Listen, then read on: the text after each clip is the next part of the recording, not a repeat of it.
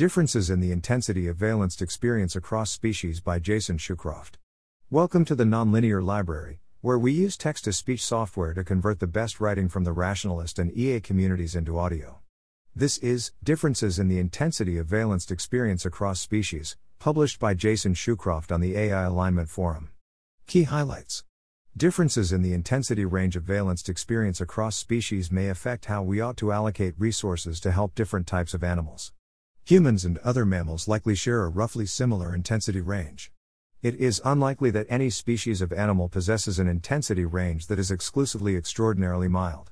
Some aspects of cognitive sophistication appear to be positively correlated with intensity range, other aspects of cognitive sophistication appear to be negatively correlated with intensity range. Affective complexity generally appears to be positively correlated with intensity range. There is as yet no good objective measure of valence intensity, though there is much interesting work ongoing in this area. Executive summary. This post is the fifth in Rethink Priorities Moral Weight series. In this report, I explain why it would matter if different sorts of animals possessed characteristically different intensity ranges of valenced experience, what factors might affect the intensity range of valenced experience, and how we might begin to measure differences in the intensity of valenced experience. Animals differ in their perceptual abilities, their physiology and neural architecture, and their cognitive, affective, and social complexity. Given these differences, it would be surprising if the intensity range of valenced experience were uniform across species. To investigate differences in the intensity range of valenced experience across species, I adopted a three-stage methodology. First, I explored what, if anything, theoretical evolutionary biology could tell us about the function of valenced experience. Next, I explored how different aspects of intellectual and emotional complexity might affect the characteristic intensity of valenced experience. Finally, I explored potential neurobiological, behavioral, and physiological markers of the intensity of valenced experience in humans and non-human animals. Broadly speaking, the evolutionary function of valenced experience is to promote fitness-improving behaviors. It's plausible that natural selection would not produce animals for whom valenced experiences were always extraordinarily weak because subjective experiences that were so faint as to be almost imperceptible would appear to do a poor job motivating behavior. Conversely, it appears unlikely that evolution would select for animals with a non-contiguous range that was exclusively extraordinarily strong because extremely intense experiences are distracting in a way that appears likely to reduce fitness. Cognitive sophistication is a nebulous term that may refer to any of a constellation of mostly independent traits. Many of these traits plausibly affect the intensity of valenced experience, but the sign of the effect is often unclear. Affective complexity refers to the diversity and depth of emotional sensations an animal can experience. Increased affective complexity may unlock qualitatively unique emotional states, such as fear, depression, or love, that by themselves or in combination with physical states increase the intensity range of experience. There are currently no good cross-species measures of the intensity of valenced experience, though there is intriguing recent evidence that neural oscillations in the gamma band may track differences in pain intensity in both humans and non-human mammals. Humans and non-human mammals possess neurologically and behaviorally similar affective systems, suggesting that most mammals are capable of experiencing roughly the same base set of emotions. It's unclear how stark the differences in cognitive sophistication are across mammalian species and how these differences might affect the intensity of valenced experience. Given these facts, it would appear that we are more justified in thinking that humans possess an intensity range roughly similar to other mammals than we are in thinking that humans possess a much wider range than other mammals. It is unclear how mammals compare to other groups of animals, in part because there is a much sparser scientific literature on the capabilities of non-mammals and in part because it is unclear how increasing phylogenetic distance ought to influence reasoning by analogy about subjective experience. Moral Weight Series. Comparisons of capacity for welfare and moral status across species. How to measure capacity for welfare and moral status. The subjective experience of time, welfare implications. Does critical flicker fusion frequency track the subjective experience of time? Differences in the intensity of valenced experience across species. Intensity of valenced experience and its range. Valenced experiences are those experiences that take on a positive or negative phenomenal effect. That is, valenced experiences are those experiences that feel good or feel bad to the subject. 2. The intrinsic value of an experience is the product of its, possibly subject relative, duration and valenced intensity. 3. Just as the duration of experiences varies, so too does the valenced intensity of experiences. 4. Some pains hurt worse than others. A sprained wrist is typically less wrenching than a broken femur. Some pleasures are better than others. An evening watching television typically engenders less joy than the birth of one's first child. 5.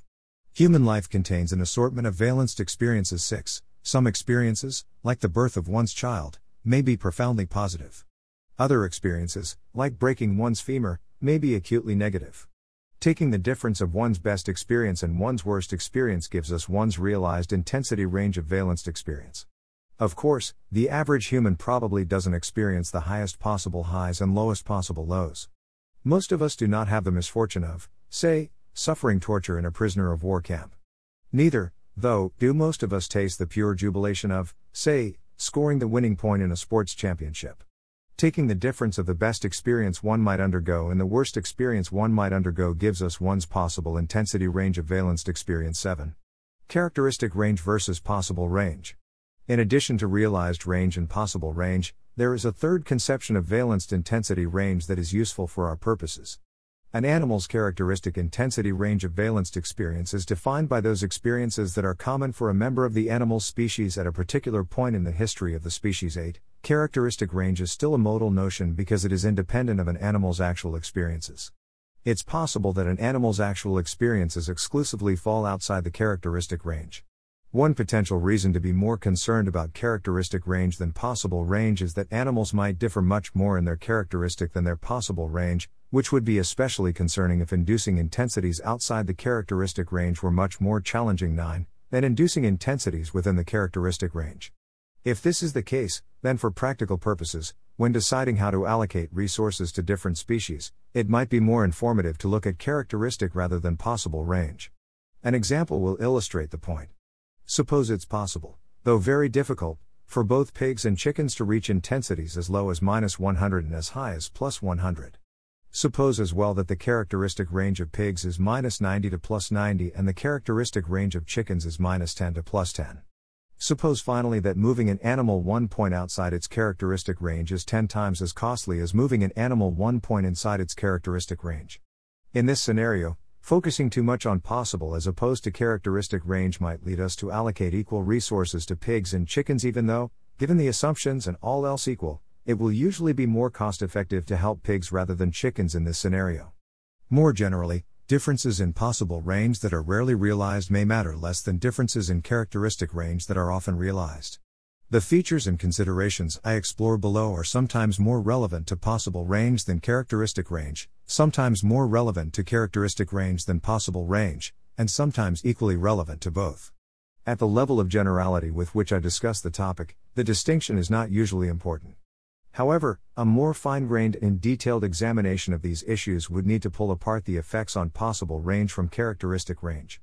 In so doing, we might discover that one type of range is more important or more variable than the other. Why variation in the intensity range of valenced experience matters. Theories of welfare agree, experiences matter. Morley 10. If animals differ in the intensity ranges of their valenced experience, such differences could affect the magnitude of welfare changes we create by helping, or harming, different sorts of animals. Suppose, for instance, the valence intensity of honeybees only vacillates between mildly positive experiences and mildly negative experiences. That is to say, the worst a honeybee might expect to suffer could be the equivalent of a human stubbing her toe. Conversely, the best a honeybee might expect to enjoy could be the equivalent of a human eating a decent banana. In that case, improving the experiential states of honeybees would not generate large improvements in welfare. On the other hand, suppose that the valenced experiences of honeybees reach extreme intensities. 11. A typical honeybee pain might be worse than the worst human migraine. A typical honeybee pleasure might be better than the best human orgasm. In that case, improving the experiential states of honeybees could lead to large gains in welfare. Humans exploit an incredibly phylogenetically diverse group of animals. 12. An exponentially greater diversity of animals suffer in the wild. But animal advocates have limited resources. Thus, hard choices must be made. Knowing that we can't help all animals simultaneously, we must choose where to invest our scarce resources. There are, of course, many considerations that must be examined when deciding how to allocate time and money to different groups of animals. But to fully judge interventions and policies, we need to be able to evaluate, at least roughly, welfare gains and losses across many species. 13. Animals differ with respect to their neurobiological makeup. 14. Their cognitive and affective complexity. 15. And their experiential capabilities. 16. These differences make plausible the idea that there are characteristic differences in the intensity range of valenced experience across species 17-18. Moreover, it appears that pain sensitivity varies among humans. Humans exposed to the same sort of stimuli often report different subjective experiences. One review observes, pain perception varies widely among individuals. Even in controlled experimental settings, the same mild nociceptive stimulus can elicit unpredictably intense sensations in one individual, yet be barely perceived by another. In real-world settings, equally serious injuries often result in remarkably different painful percepts. What drives such dramatic variability of pain perception across individuals remains elusive. Hu and Iannetti 2019, 1782-19, given such differences among humans, who broadly share social, affective, intellectual, behavioral, and neurobiological characteristics, it's not hard to imagine more profound differences among non-human animals. This possibility is sometimes explicitly raised in the literature. The apparent occurrence of intraspecific variation in individuals' pain experiences raises the hypothesis that there might be interspecific variation in individuals' pain experiences, i.e., individuals of different species may have different capacities for pain experiences. Yates 2012, 2520. How to discern differences in the intensity range of valenced experience. Discerning differences in the intensity range of valenced experience across species is not easy. As I detail below, the limited evidence currently available suggests extreme uncertainty. When researching the topic, I adopted the following three-step methodology, which also serves as a useful conceptual framing for this report. Start with considerations from theoretical evolutionary biology. The evolutionary function of valenced experience may place some general constraints on the scope and location of intensity ranges. Thinking about how selection pressures are likely to operate on valenced experience in various conditions may help us identify some rough principles for broad groups of animals. Next, consider how intensity range is likely to vary with characteristics like cognitive sophistication, affective complexity, and sociality 21. Finally, try to identify various neurobiological and behavioral markers of valenced experience and see how these vary across species. The proxies ought to be validated in humans first and in the right conditions extended to some non-human animals. I address these three steps in turn below. The evolutionary role of valenced experience. If valenced experiences, pleasures and pains, broadly defined, are relatively widespread throughout the animal kingdom, there is probably an evolutionary story that explains why animals with the capacity for valenced experience accrued a fitness advantage over animals without the capacity 22, 23, 24. The quality and intensity of valenced experience has, like aspects of animal behavior and physiology, been shaped by selection pressures. Browning 2019, 153-25. By examining the evolutionary role of valenced experience, we may be able to identify some rough bounds on the likely variation in intensity of valenced experience across species.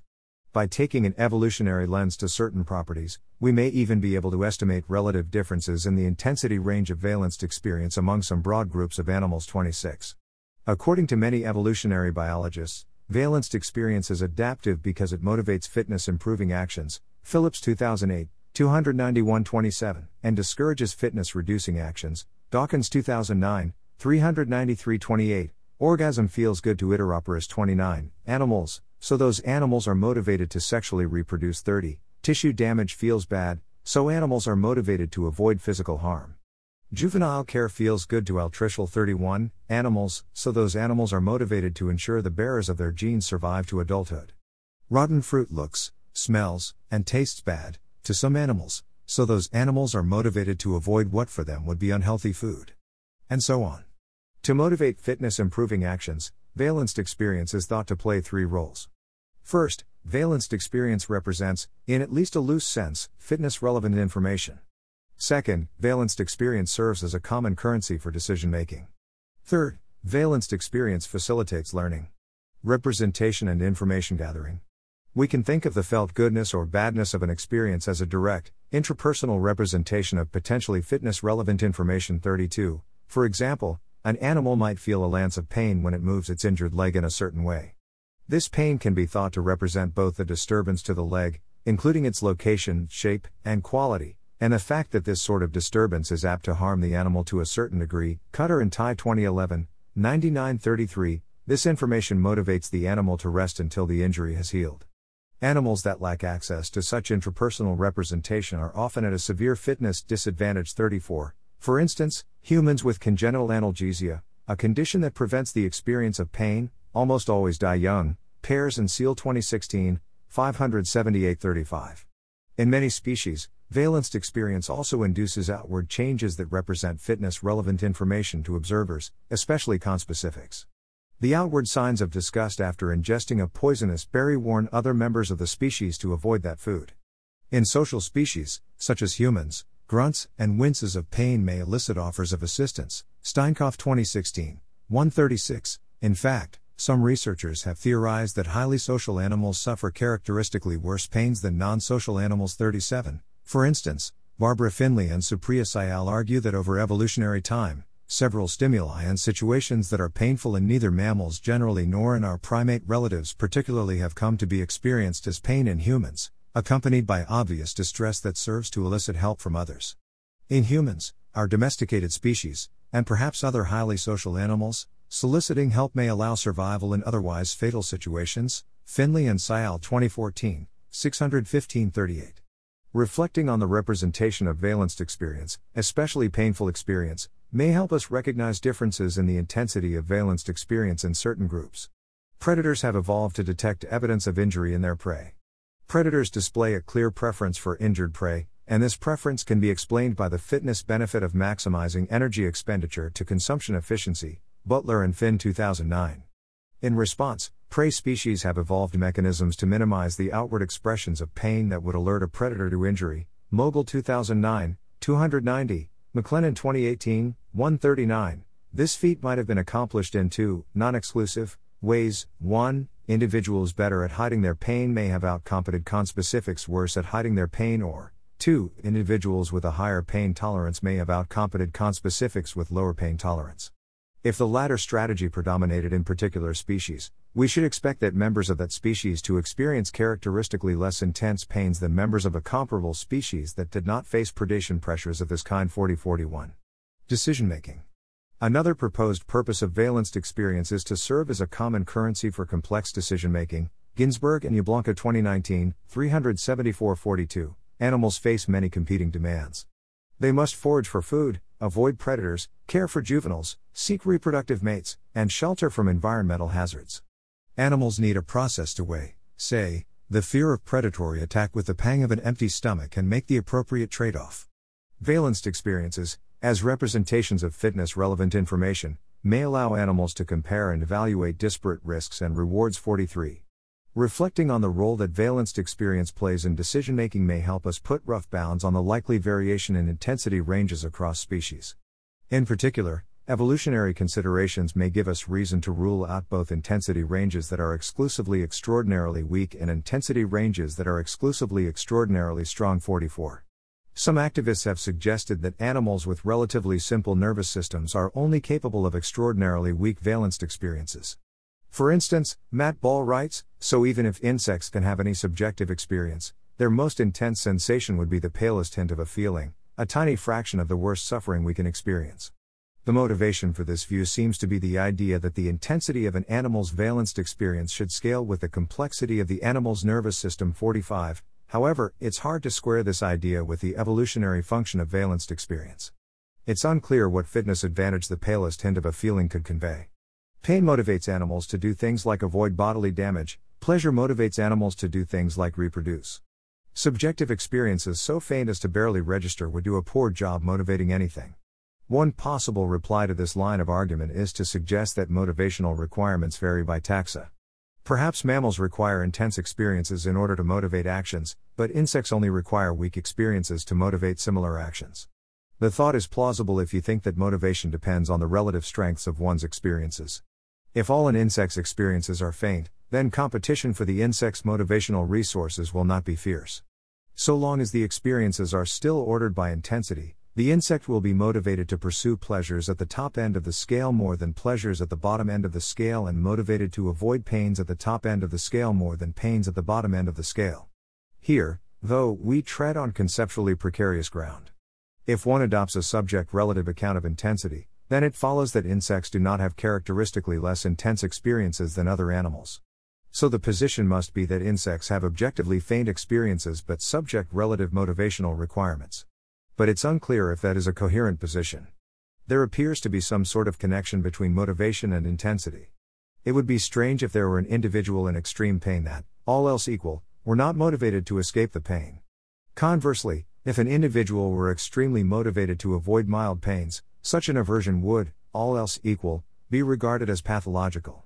The connection between intensity and motivation may not be conceptual, but if the evolutionary function of valenced experience is to motivate actions, it's plausible that intensity and motivation generally co-vary under normal circumstances. Anyone who claims that insects have extraordinarily faint experiences faces a dilemma: either deny that insects are motivated to act, which seems empirically false, or deny the connection between intensity and motivation. One who adopts the latter horn of the dilemma owes us an evolutionary story about how the connection between intensity and motivation was severed. 46. On the other hand, others have speculated that animals with simpler nervous systems have characteristically much more intense experiences than humans. For example, in his blog post "Is Brain Size Morally Relevant?"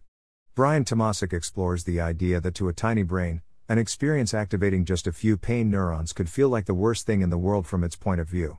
Insofar as this notion is plausible, it depends on two ideas: one, that pain intensity depends, at least roughly, on the proportion of total pain neurons that are firing at a given time, and two, that small brains are more likely to have a total proportion of their pain neurons firing at once. As far as I can tell, there is little empirical evidence to support either one or two. Moreover, there may be theoretical reasons to regard this notion with suspicion. There appears to be a limit to how intense experiences can be before they lose the fitness advantage for which they were selected in the first place. In humans, the conscious sensation of pain is distracting. Chan et al. 2012. Mild pain can be an annoyance, and intense pain can be so overwhelming that it effectively incapacitates the sufferer. A similar story is probably true of pleasures. If an animal's experiences were exclusively extremely strong, it seems the animal's decision-making would be impaired. Learning. It seems that one of the most important evolutionary functions of valenced experience is to facilitate learning. Damasio and Carvalho 2013, 145-47. Behaviors which improve evolutionary fitness, such as mating, tend to have a positive valence, while behaviors which reduce evolutionary fitness, such as eating spoiled meat, tend to have a negative valence. When these valences are paired with the appropriate behaviors often enough, an animal learns to pursue fitness-boosting behaviors and avoid fitness-reducing behaviors. Lynn Sneddon and her collaborators argue that the key function of pain appears to be that the aversive experience of pain creates a strong and lasting motivation that enables the animal to avoid getting into a similar situation in the future. Sneddon et al. 2014, 202-48. Animals less likely to benefit from long-term learning may be less likely to benefit from valenced experiences. This idea has led some researchers to speculate that animals with a shorter lifespan are less sensitive to pain than animals with a longer lifespan. Walters 2018, 1249. The basic idea is that the reproduction survival trade-off will push some animals to occupy an evolutionary niche that favors traits that increase early reproductive success, even at the expense of traits that promote long-term survival. Stearns 2012, 4309-50. One important function of painful experiences is to teach an animal which stimuli to avoid in order to promote long-term survival. Short-lived animals that won't be around long enough to benefit from such learning may be unlikely to invest in costly fine-grained nociceptive systems. Finley 2019, 651. These animals would still benefit from a nociceptive system that alerted the animals to a threat of imminent death, but they would be less likely to benefit from a system that, say, induced an unpleasant sensation when the animals ate foods that were only slightly bad for them. Similar reasoning may be applied to animals, again, like many insects, that produce large numbers of offspring that don't survive to adulthood and that change drastically between life stages. If most individuals in the larval or pupal stage are likely to benefit less from valenced experience than adult members of the species, 52, then the intensity range of adults might be characteristically larger than the range for juveniles, 53. This consideration may be especially important for invertebrate species welfare prioritization. Some invertebrate species, such as mealworms and black soldier flies, are slaughtered before they reach adulthood. Other species, such as crickets, are farmed to adulthood. However, recent research suggests, or perhaps merely assumes, that fruit fly larvae process noxious stimuli in the same way as adult flies. Lopez Bellido et al. 2019-54. Finally, the didactic role of valenced experience may make differences in the subjective experience of time relevant to differences in the intensity of valenced experience. Suppose it's the case that for some range of values, x seconds of valenced experience at intensity n is as effective a teaching tool as 2x seconds of valenced experience at intensity 0.5 n. If animal A has a rate of subjective experience twice that as animal B, A could learn the same lesson as B in either half the time or at half the intensity. Cognitive sophistication and intensity of valenced experience. There are two ways in which an animal's degree of cognitive sophistication could plausibly affect the intensity range of its valenced experiences. Certain types of cognitive sophistication may directly alter valence states, amplifying or diminishing the intensity of certain pains and pleasures. Other types of cognitive sophistication may alter intensity range by unlocking new states that characteristically accompany certain pains and pleasures, the combination of which serves to reduce or magnify the overall intensity of the combined experiences. As we'll see below, the means by which an animal's level of cognitive sophistication affects its experiences do not all cut in the same direction. Some types of cognitive sophistication appear to increase intensity range, while other types of cognitive sophistication appear to decrease intensity range. The primary reason for this tension is that, as I hope is independently plausible, cognitive sophistication is not a single, unidimensional characteristic. Instead, the thing we somewhat nebulously refer to as cognitive sophistication is actually a loose, heterogeneous bundle of independent traits. These various traits affect the intensity of valenced experience in various ways. Thus, the claim that cognitive sophistication affects the intensity of valenced experience, while true, is conceptually too simple for our purposes. We need a more fine-grained analysis that recognizes the different ways that different elements of cognitive sophistication are apt to influence the intensity of valenced experience. 55. A further complication is that different elements of cognitive sophistication may affect different types of valenced experience in different ways.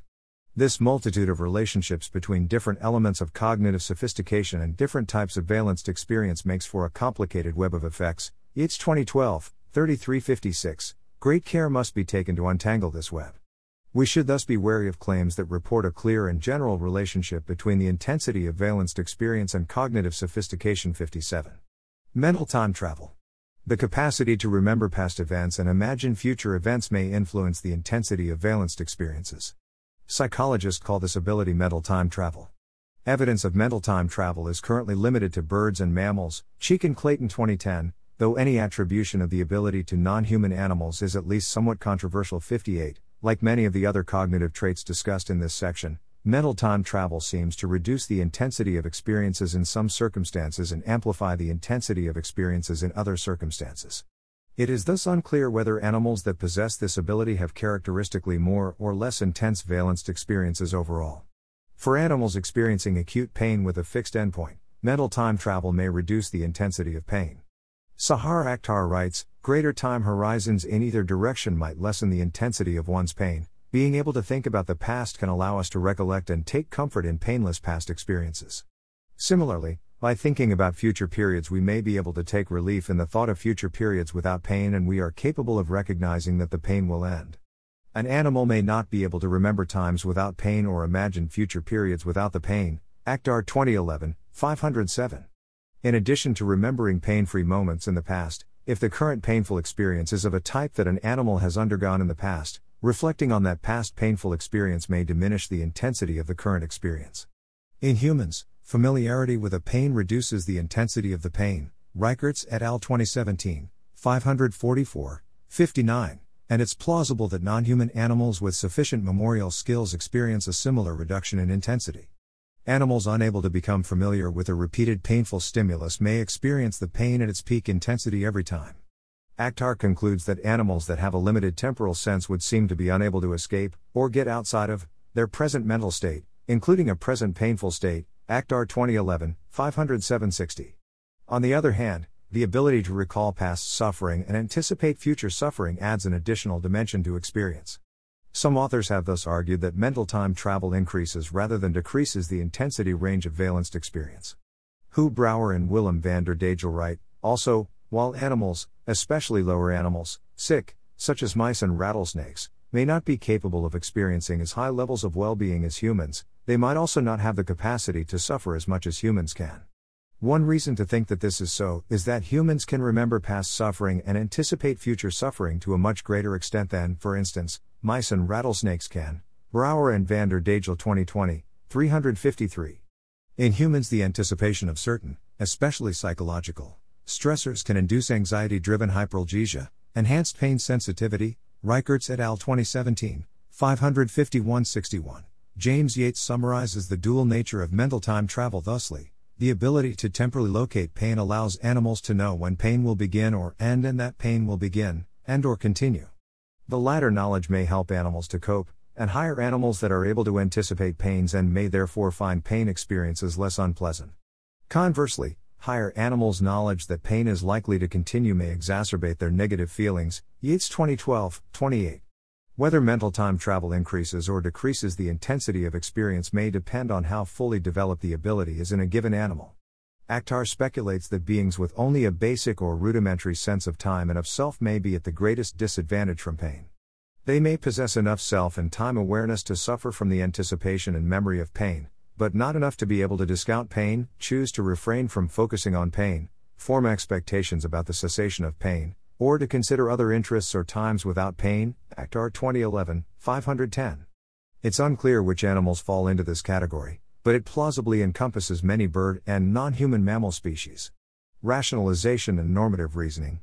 The ability to rationalize valenced experiences may reduce their intensity.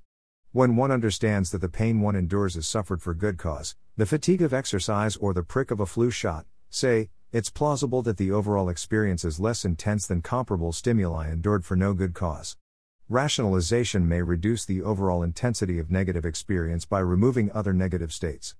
A dog receiving a parvovirus vaccination might feel alarm and betrayal that their best friend would subject them to such discomfort, whereas a human undergoing a similar procedure might only feel the physical pain of the shot.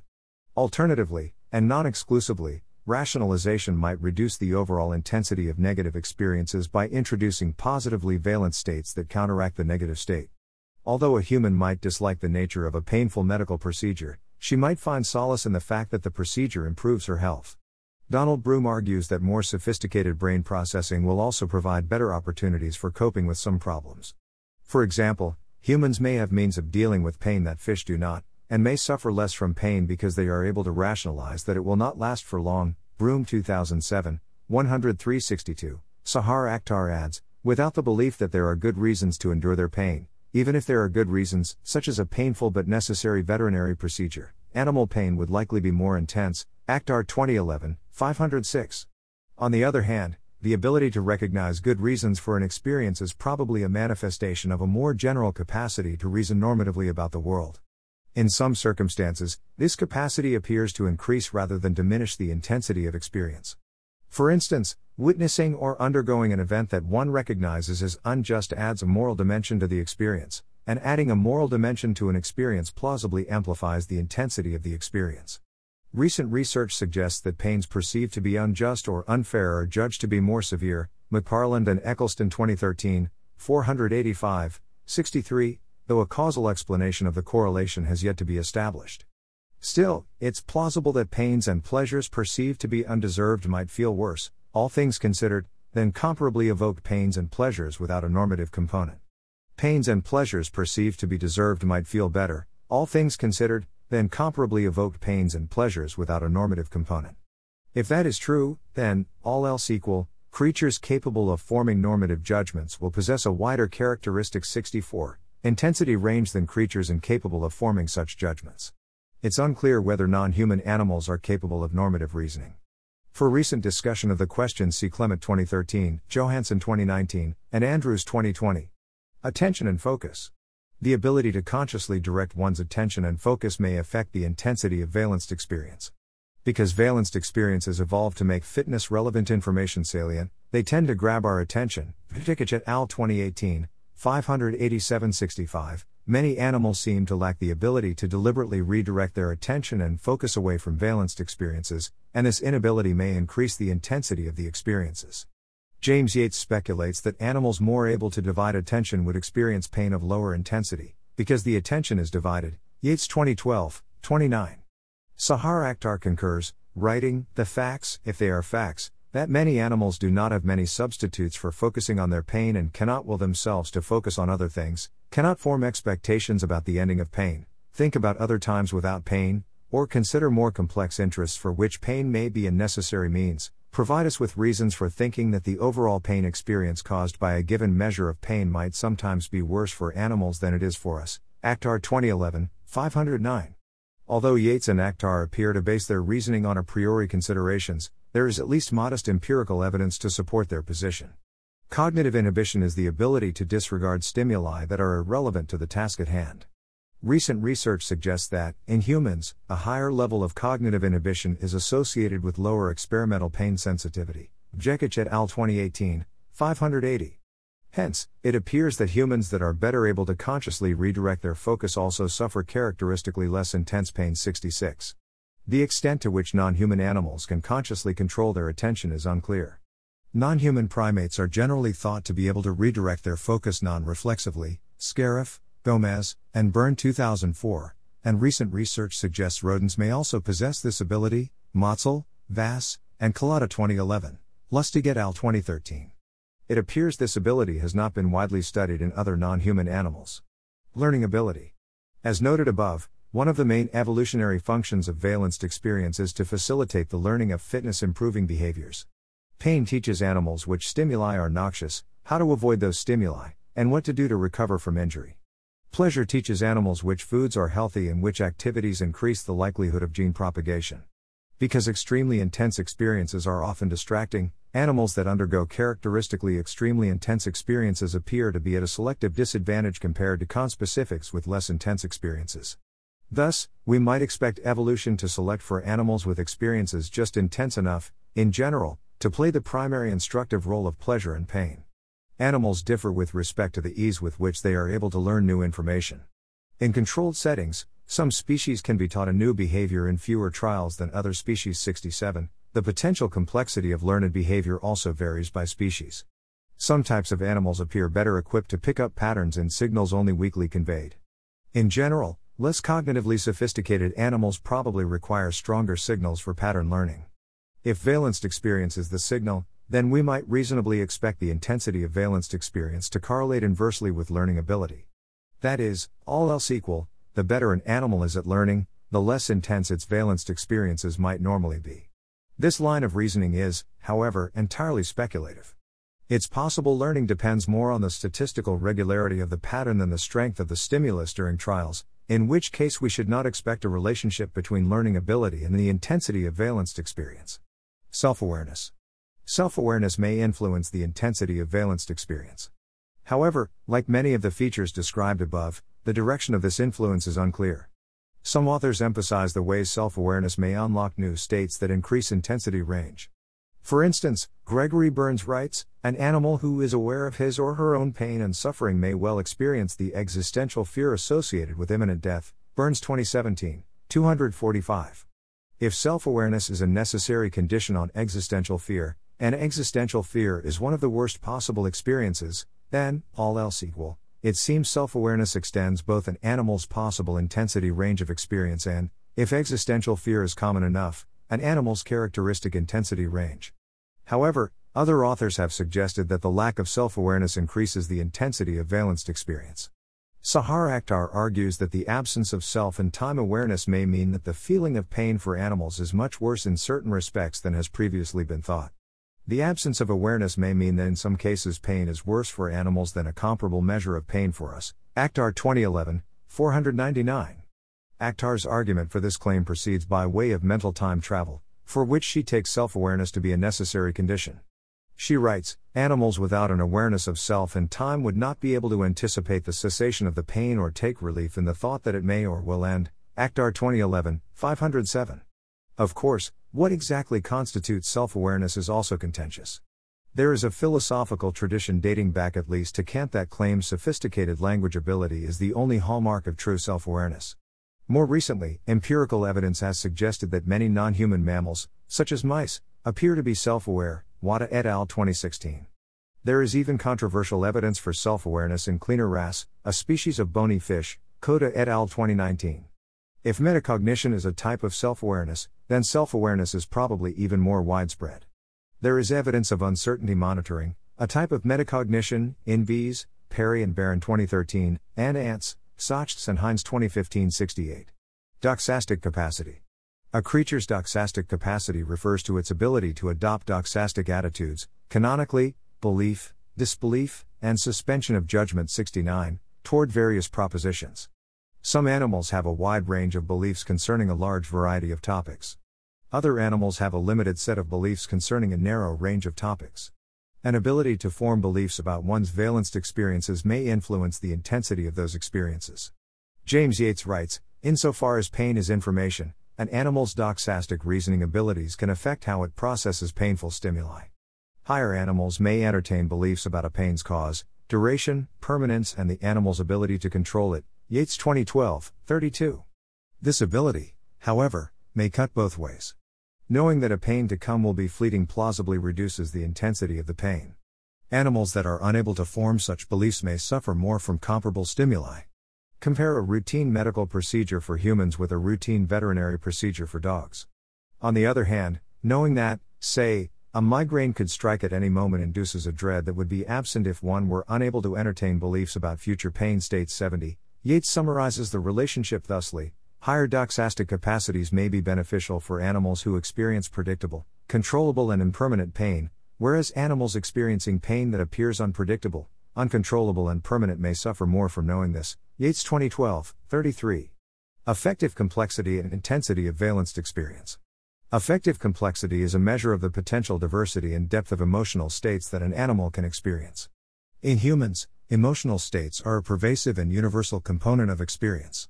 In experience sampling studies, 71, humans report the presence of some emotion virtually every waking moment, and these emotions almost always have a valence. Lucas and Diener 2008, 471-472.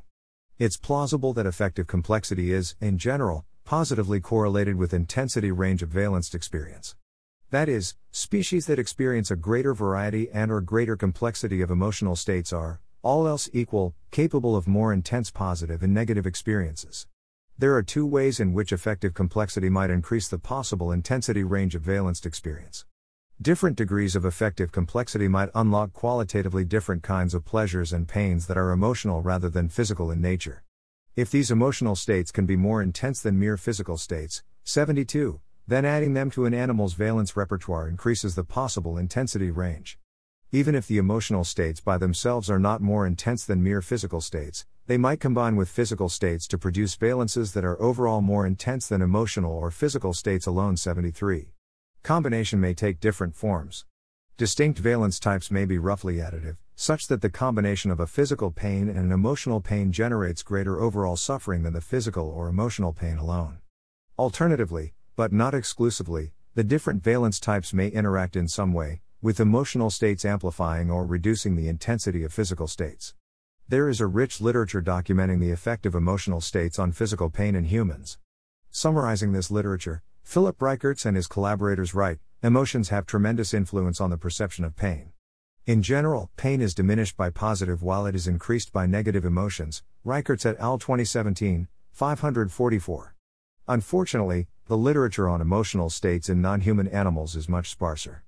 Elodie Briefer explains, because the emotions of non-human animals have long been considered as unobservable processes that could not be objectively studied, scientific interest in this topic is relatively recent. Briefer 2018, 1.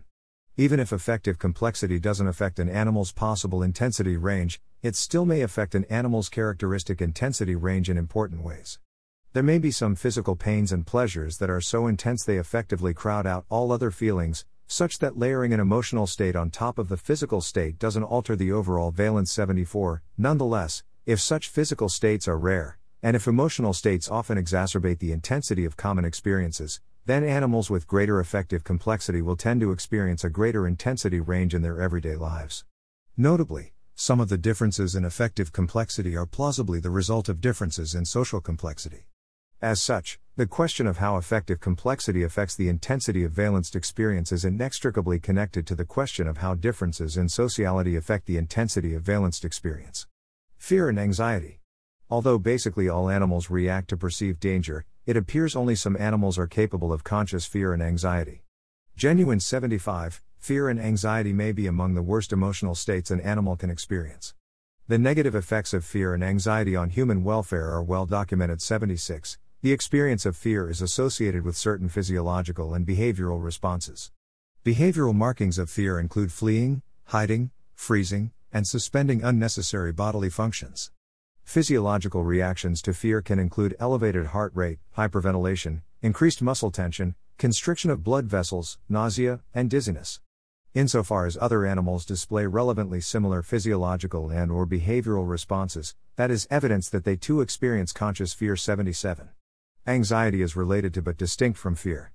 Anxiety is sometimes said to be the result of danger that is perceived to be unavoidable, Oman 2008, or situations in which the threat is ambiguous or unknown, Belzung and Philippot 2007. Anxiety is often considered a secondary emotion, that is, an emotion in response to another emotion. For example, in humans, generalized fear often leads to anxiety. Physiological and behavioral signs of anxiety include elevated heart rate, rapid breathing, increased perspiration, increased motor tension, changes in sleeping patterns, and/or changes in food intake. 78. In addition to physiological and behavioral reactions, anxiety is also associated with certain cognitive changes. For example, anxiety increases general apprehension and is correlated with pessimistic cognitive biases, Anderson and Adolphs 2014. Anxiety tends to amplify physical pain in both humans and, at least some, non-human animals, Rudy and Marr 2000. It's plausible that many non-human animals also experience these effects. There is evidence that exposure to fear or anxiety-producing stimuli reduces the lifespan of domestic dogs, Dreschel 2010. Other researchers have argued, on empirical grounds, that predator-induced fear commonly causes post-traumatic stress disorder-like symptoms in wild mammals and birds and perhaps other animals, Zanet et al. 2019. Two worries are worth noting with respect to the detection of fear and anxiety in non-human animals.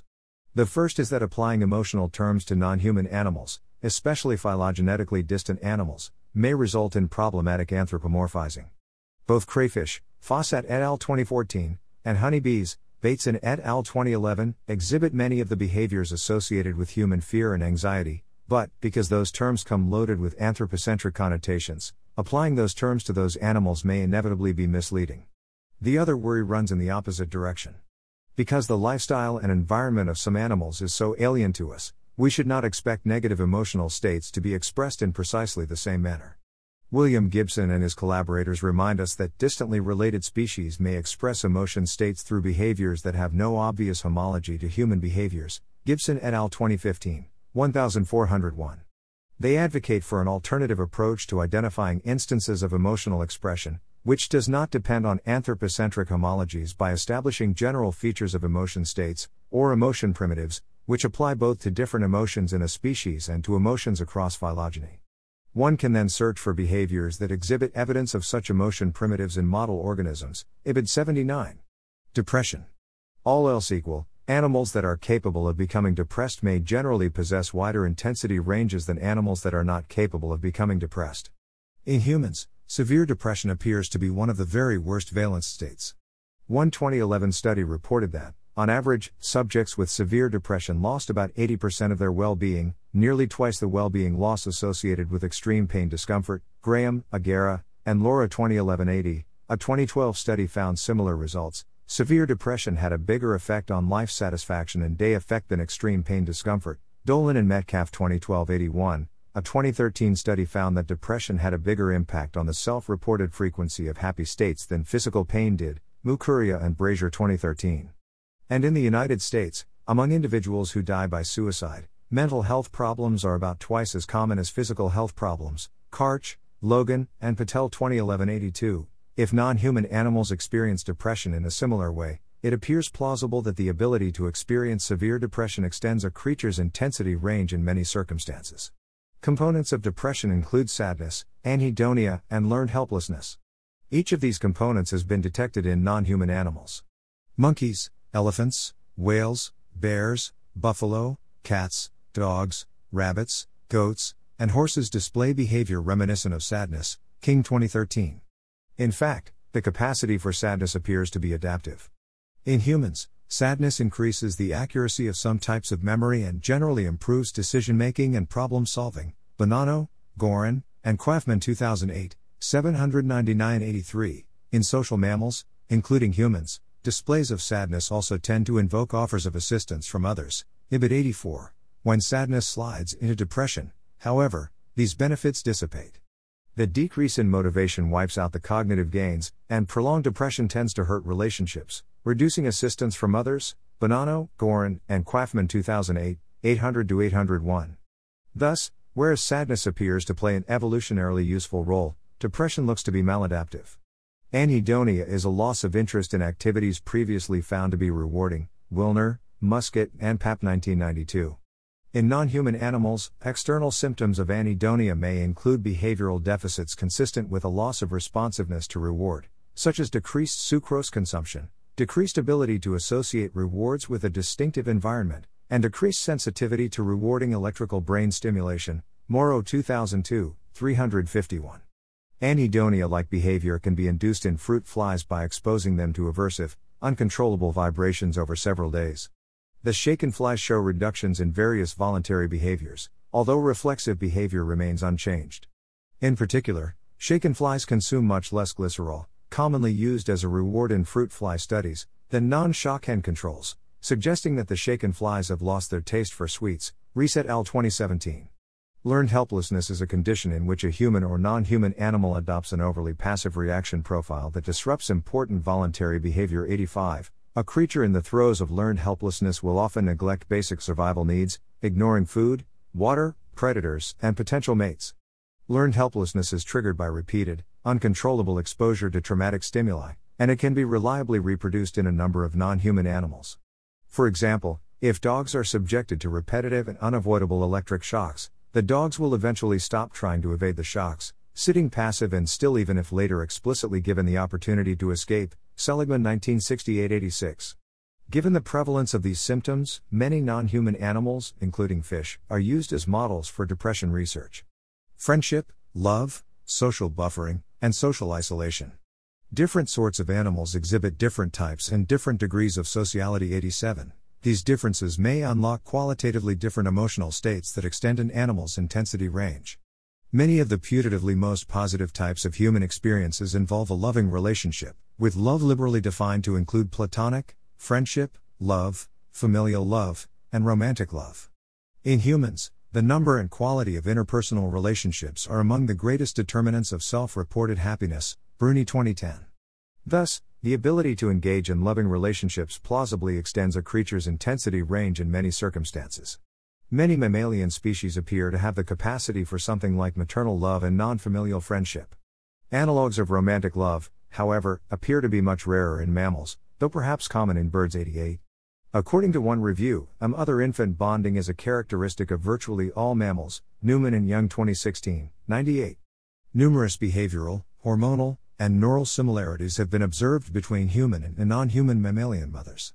Lactation and its associated behavioral suite is common to most mammals, including humans. Mammalian mothers protect their young from adverse weather, predators, and threatening conspecifics. Lonstein, Levy, and Fleming 2015, 157-89.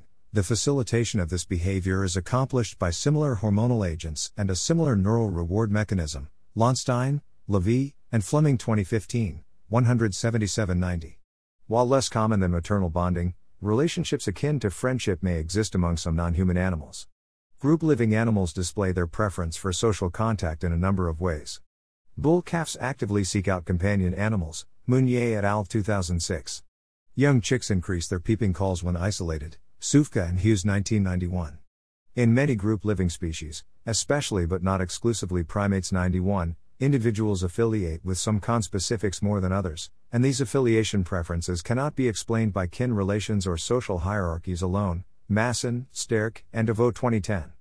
Affiliation preferences appear to promote cooperation, health, and reproductive success. Masson, Sterk, and DeVoe 2010, 1386-1390. Social buffering is the phenomenon by which animals recover better from aversive events in the presence of conspecifics. Social buffering has been documented in many mammals, as well as chickens. Edgar et al. 2015, and zebrafish. Faustino, Takao Montero, and Oliveira 2017. One review describes social buffering in rats and mice. Citations omitted. Rodents have demonstrated surprising responsiveness to conspecifics' needs. Mice orient to a littermate's pain and synchronize pain behavior. Female mice provide social analgesia to another in pain, choosing to spend time close to a jailed mouse in pain at one end of the apparatus rather than to another jailed mouse without pain at the other end, with the effect of reducing pain behavior in the former. Rats show emotional contagion and will work to terminate another's distress. These findings are intriguing, because they occur between adults, in rodent species with different social structures and behaviors, and imply social analgesia from the unaffected individuals voluntarily staying close to the individual in pain. Williams 2019, 4-5. Social buffering thus tends to reduce the intensity of negatively valenced experiences, perhaps by diluting the intensity across individuals. But being a social animal raises the possibility of intense suffering due to social isolation. In addition to the positive emotions associated with maternal love and friendship, the capacity for these relationships also raises the specter of extremely negative states when access to such relationships is denied. The adverse effects of social deprivation in group-living vertebrates is well documented. When raised in isolation, such animals are less able to appropriately process social and environmental stimuli. For example, rat pups reared in isolation exhibit a wide range of long-term behavioral and physiological abnormalities, including neophobia, fear of new things, impaired sensorimotor gating, aggression, cognitive rigidity, reduced prefrontal cortical volume and decreased cortical and hippocampal synaptic plasticity. Phone and Porcus 2008, 1087. In humans, social isolation is about as deadly as smoking. Pentel et al. 2013. According to some researchers, social exclusion is literally painful. McDonald and Leary 2005-92. Self-conscious emotions. Self-conscious emotions paradigmatically include shame, pride, guilt, embarrassment, jealousy, and envy. Lewis 2008. The capacity to experience self-conscious emotions may increase an animal's characteristic intensity range. Negative self-conscious emotions like shame and guilt increase one's feelings of separateness, which according to some, notably Buddhist, traditions is the root cause of suffering. Anecdotal evidence and received wisdom suggest that self-conscious affect tends to make many negatively valenced experiences more negative. Although the empirical literature on this topic appears relatively sparse, it has long been known that neurotic individuals are more likely to be self-conscious. Whittaker 2009. Self-conscious emotions are thought to require sophisticated cognitive and social skills. Nonetheless, Frans de Waal has suggested that non-human primates share with humans the basic building blocks for such emotions. Regarding shame, he writes, human shame, for example, typically stems from the violation of social norms and is characterized by a desire for invisibility. It is expressed in a shrinking body posture and downcast gaze, which brings it morphologically close to the submission displays of primates and other animals. Due to its self-conscious nature, human shame appears cognitively more complex than submission, but the associated emotions may not be so different. De Waal 2011, 202. Regarding guilt, De Waal writes, similarly, guilt reflects regret at an action that may have hurt another, but that at the same time also hurt the relationship between actor and recipient. Guilt may thus help regulate reciprocity relationships. We know that non-human primates exhibit external signs of anxiety after aggressive acts that undermine their social relationships, and do so more often the more valuable their partner. Bonobo aggressors, for example, often approach their victim immediately after having attacked them to inspect and lick the injuries they themselves inflicted, which appears close to regret of previous behavior. De Waal 2011, 200-93. Although attributing self-conscious emotions to non-human animals runs the risk of anthropomorphism, De Waal has elsewhere, De Waal 1999, urged researchers to give equal weight to avoiding the converse, anthropodenialism, the mistaken refusal to attribute human mental characteristics to non-human animals. 94. Measuring the intensity of valenced experience. Thus far I have discussed, in broad terms, what sorts of characteristics might correlate with differences in the intensity range of valenced experience. But if these considerations are ever to amount to more than theoretical speculation, we will need to find a way to actually measure the intensity of valenced experience, at least in humans, and preferably in a variety of animals. And if we could quantify the intensity of valenced experience, we could perhaps dispense with correlative investigations altogether and instead directly assess differences in the intensity of valenced experience across species. Regrettably, measuring the intensity of valenced experience across species is going to be difficult, for at least three reasons. First, the neural correlates of valenced experience are poorly understood, even in humans. Walters and Williams 2019, 695, in their search for the mechanisms that govern valenced experience, especially pain experience, neuroscientists have advanced a number of candidate brain regions and neural processes. Despite a huge volume of research in recent years, little consensus has emerged. 96. significant progress appears to be perennially just on the horizon. With so much still unknown about the causal mechanisms governing valenced experience in humans, it is difficult to search for neural evidence of differences in the intensity of valenced experience across species. As an animal's phylogenetic distance from humans increases, the animal's neural architecture tends to become increasingly alien, 97, making neural evidence all the more difficult to interpret. With neural evidence not yet helpful, we must turn to behavioral evidence. Unfortunately, behavioral evidence of valenced experience varies considerably by species 98. This is true even for some closely related species 99. For example, urination and defecation in a new environment is a scent-marking behavior in mice but a sign of fear in rats, and bulls show decreased corticosteroid response after tethering, while pigs show increased response. Browning 2019, 156. Pain behavior even differs by breed in dogs, Dobromylskij al. 2000, mice, Module 2019, 100, and presumably other less well-studied species. As one review puts it, the challenge in developing pain scales for use in animals is that it requires detailed knowledge of many different species-specific behaviors. Stasiak et al. 2003, 14101, in phylogenetically distant taxa, behavioral responses to pain may be radically different 102. Finally, we must carefully distinguish genuine differences in the intensity of experience from mere differences in what we take to be markers of the intensity of experience 103. We already encountered an instance of this problem in the section on the evolutionary function of valenced experience. Prey animals display different behavior than predator animals in response to similar putatively painful experiences. It could be the case that evolution selected for prey animals with high pain thresholds because prey animals with lower pain thresholds were more likely to display the sort of weaknesses that got them attacked by predators. Alternatively, it might be that evolution merely selected for prey animals that were better at hiding their pain. Thus, in some contexts, differences in pain behavior may not be evidence for differences in pain experience. Nonetheless, it's a good idea to briefly survey the methods we might use to measure the intensity of valenced experience. If any of these methods proved even partially successful, that success could deliver action-relevant information.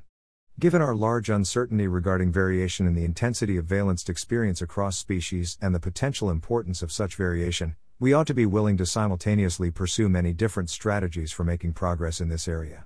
In that vein, it might be worth following, and perhaps selectively supporting, the work of Morten Kringelbach's lab, jointly housed at Oxford and Aarhus, Kent Berridge's lab, Michigan, Gregory Burns' lab, Emory, and John Domenico Iannetti's lab, jointly housed at the Italian Institute of Technology and University College London. Below I overview three broad categories of measures: neurobiological markers of valenced experience, behavioral markers of valenced experience, and physiological markers of valenced experience. Neurobiological markers.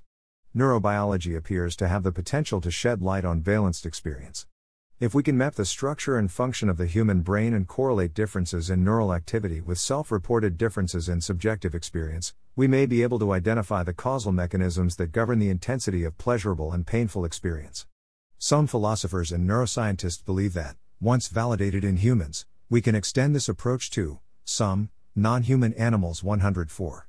The neurobiological evidence suggests we should not expect big differences in the intensity of valenced experience between humans and other mammals 105. In humans, a dizzying array of brain regions have been associated to some degree with valenced experience: the orbitofrontal cortex, the dorsal frontal cortex, the anterior cingulate cortex, the primary somatosensory cortex, the nucleus accumbens, the ventral pallidum, the basolateral amygdala, the mesolimbic tegmentum, and probably others 106. Most of these same, or homologous, regions have been implicated in other mammals.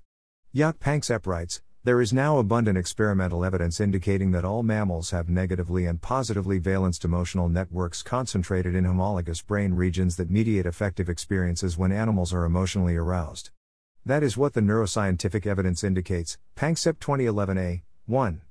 In a separate review, Panksepp writes, the basic neurochemistries for emotional feelings, as far as we presently understand them, are essentially the same in all mammals. Panksepp 2011b, 1797-107. New research has demonstrated similar brain connectivity and wiring across 123 mammalian species. Asaf et al. 2020. Summarizing what we know about the neuroscience of affect, Kent Berridge and Morten Kringelbach write, the brain's circuitry for affective reactions spans from front to back of nearly the entire brain. Much of this circuitry is remarkably similar between humans and other mammals. Berridge and Kringelbach 2013-108. An alternative to looking at differences in the activity of different brain regions is instead to look at differences in brain-wide neural oscillations.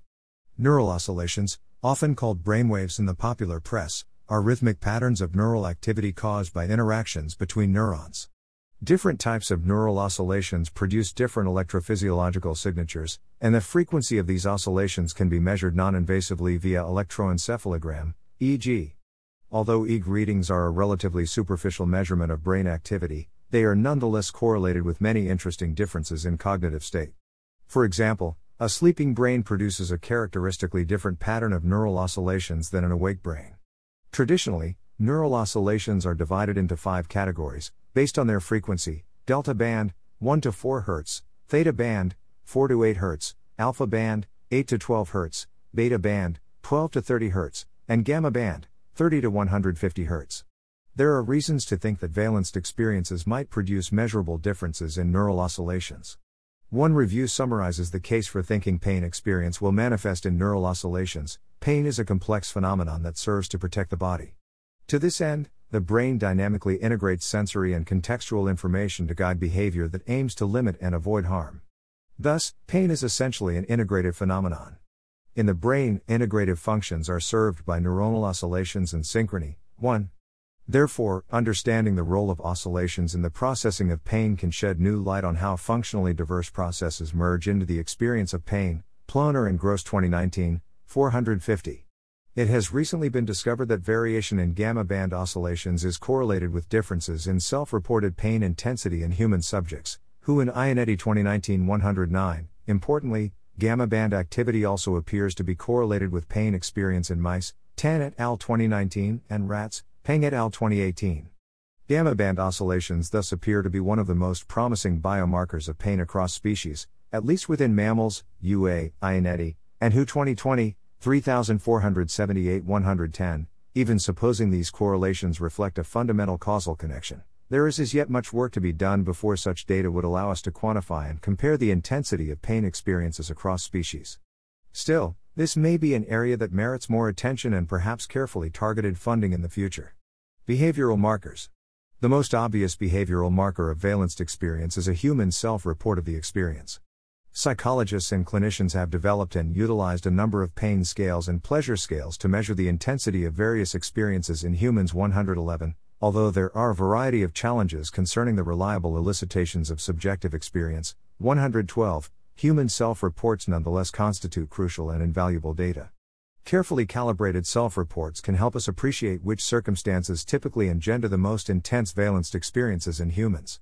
Understanding the nature of the human intensity range will help us compare that range to those of non-human animals. 113.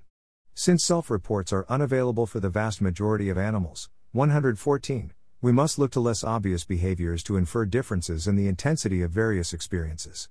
Unfortunately, there appear to be few, if any, good options. Behavioral pain scales have been developed for a handful of species. For instances, Lynn Sneddon reports that grimace scales based on changes in facial expression using facial action coding schemes have been developed for a variety of mammals including rats, 7, mice, 8,9, rabbits, 10, horses, 11, and piglets, 12, Sneddon 2019, 2. However, these scales are at present rather coarse-grained, and it's unclear if they are able to adequately capture relevant differences in the intensity of different types of experiences. Even with the aid of self-reports, measuring the intensity of human experiences is fraught with both theoretical and practical challenges. More importantly, there is as yet no way to compare these scales across species. Alternatively, we could look at willingness to pay studies, in which a non-human animal makes trade-offs that reveal the strength of its preferences. Kanao et al. 2020, 5-115. Payment can be quantified in a number of ways: how long and at what magnitude an animal will endure an electric shock to access some reward. 116. How much food an animal is willing to forego to access some reward, or how much work, operationalized in terms of lever depressions, say, an animal will perform to access some reward. These sorts of tests have been conducted on a wide range of animals including mammals, birds, fish, insects, and crustaceans.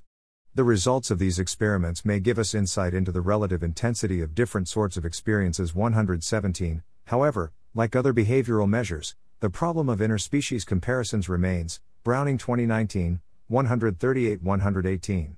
Physiological markers. Physiological markers of valenced experience can be conceptualized as lying midway between the neural mechanisms that govern pains and pleasures and the voluntary behaviors that animals undertake in response to those experiences. Involuntary changes in an animal's heart rate, blood pressure, pupil dilation, perspiration, hormonal levels, or metabolic activity may indicate the presence of valence states. Differences in the magnitude of such changes may indicate differences in the intensity of the associated experiences. This sort of physiological activity may be more easily studied in non-human animals than neural activity, and if these physiological changes are truly involuntary, they may be more reliably observed than voluntary behaviors. Recent research has attempted to identify physiological markers of pain intensity in humans. Physiological activity, however, is affected by many factors. No single physiological variable is likely to track the intensity of pains with much precision. In response to this problem, researchers have created composite algorithms that combine and weight information from a variety of physiological sources. Using large datasets and sophisticated statistical modeling, researchers hope to identify subtle shifts in physiological activity that mirror changes in pain intensity. According to one review, these multivariable approaches appear to be superior predictors of pain intensity and intraoperative nociception to any individual parameter alone. Cohen et al. 2015, 838. If this approach is validated in humans, it could plausibly be extended to closely related non-human animals. Ultimately, however, even these composite algorithms have failed to deliver a measure that is reliable enough to be used in clinical settings. 119. In the same review, Ruth Cohen and her collaborators conclude, although clinically needed and theoretically promising, currently there is not enough evidence to support the widespread use of any physiological markers as objective measures of pain and nociception. This is despite recently increased efforts, raising the question whether this is possible in the foreseeable future. Cohen et al. 2015, 840. Nonetheless, Cohen and her collaborators end the review on a hopeful note, observing that there are some promising avenues on the horizon. Biomarker research as part of clinical phenotyping, and the development of composite algorithms, should be closely watched. Ibid. Conclusion. The moral significance of a pain or pleasure varies, in part, with its intensity. A cluster headache typically demands more of our moral attention than a stub toe. The joy of holding one's child for the first time is typically worth more, morally, than the pleasure of a good meal. We intuitively and naturally recognize such differences in our own lives and in the lives of those close to us. Our everyday decision-making would be much worse if we did not account for differences in the intensity of experiences. Like all our subjective experiences, valenced experiences are the product of intricate neural mechanisms that have been shaped by countless generations of natural selection. At a higher level of abstraction, the structure of our social, emotional, and intellectual nature contributes in complex ways to the intensity of our feelings. Given the enormous diversity of the, plausibly sentient portion of the, animal kingdom, it would be surprising if, sentient, animals were uniformly capable of the exact same magnitude of pleasures and pains. Differences in intensity range could entail big and unrecognized differences in the cost-effectiveness of interventions targeting different species. We want our resources to be allocated in the way that maximizes improvements to welfare. To properly compare interventions that aid phylogenetically distant species, pigs versus carp, say, or chickens versus honeybees, we need to know, at least roughly, how the experiences of those animals are likely to differ. Finally, thinking about differences in the intensity range of valenced experience might help us better judge the ideal split between, near-termist 120, human-focused spending and spending on non-human animals. In many circles, it is taken for granted that humans have a larger capacity for welfare than non-human animals. This is a plausible claim, but plausibility does not entail truth. We must weigh the evidence as impartially as we can. There is at least tentative reason to believe that the intensity range of valenced experience doesn't vary dramatically among mammals, including humans, though of course capacity for welfare encompasses more than the intensity of valenced experience. In any event, that humans have a larger capacity for welfare than non-human animals is a less informative claim than the claim that humans have X times as large a capacity for welfare as non-human animals, of type Y. There is widespread disagreement about what the plausible range of X is, for a given Y. Further investigation into differences in the intensity of valenced experience across species may help us narrow that range, which in turn will help us evaluate the degree to which we want to prioritize human welfare over non-human animal welfare. 121. There is as yet much we do not know about differences in the intensity of valenced experience across species. In Appendix 1 I have compiled a partial list of open research questions. There is little reason to think that our current distribution of resources is perfect, and many reasons to think that our understanding of the nature and moral worth of non-human animal experiences may change dramatically over the next century. Credits. This essay is a project of Rethink Priorities. It was written by Jason Schukraft. Thanks to Marcus A. Davis, Michael Dickens, Holly Elmore, Persis Eskander, Derek Foster, Peter Herford, David Mathers, and Gavin Taylor for helpful feedback on earlier drafts. If you like our work, please consider subscribing to our newsletter. You can see all our work to date here. Works cited. Akhtar, S. 2011. Animal Pain and Welfare, Can Pain Sometimes Be Worse for Them Than for Us? In Beecham and Frey, eds. The Oxford Handbook of Animal Ethics, 495-518. Anderson, D.J., and Adolphs, R. 2014. A Framework for Studying Emotions Across Species. Cell, 157-1. 187-200. Andrews, K. 2020. Naive Normativity, The Social Foundation of Moral Cognition. Journal of the American Philosophical Association, 6-1, 36-56. Asaf, Y., Buznich, A., Zamet, O., Marome, A., and Yavel, Y. 2020. Conservation of Brain Connectivity and Wiring Across the Mammalian Class. Nature Neuroscience, 1-4. Bain, D. 2017. Evaluativist Accounts of Pain's Unpleasantness in J. Corns, ed., The Routledge Handbook of Philosophy of Pain, 40-50. Routledge. Bateson, M., Desire, S., Gartside, S.E., and Wright, Gia 2011. Agitated Honeybees Exhibit Pessimistic Cognitive Biases. Current Biology, 2112, 1070-1073. Belzung, C., and Philippot, P. 2007. Anxiety from a Phylogenetic Perspective, Is There a Qualitative Difference Between Human and Animal Anxiety? Neuroplasticity, 059676.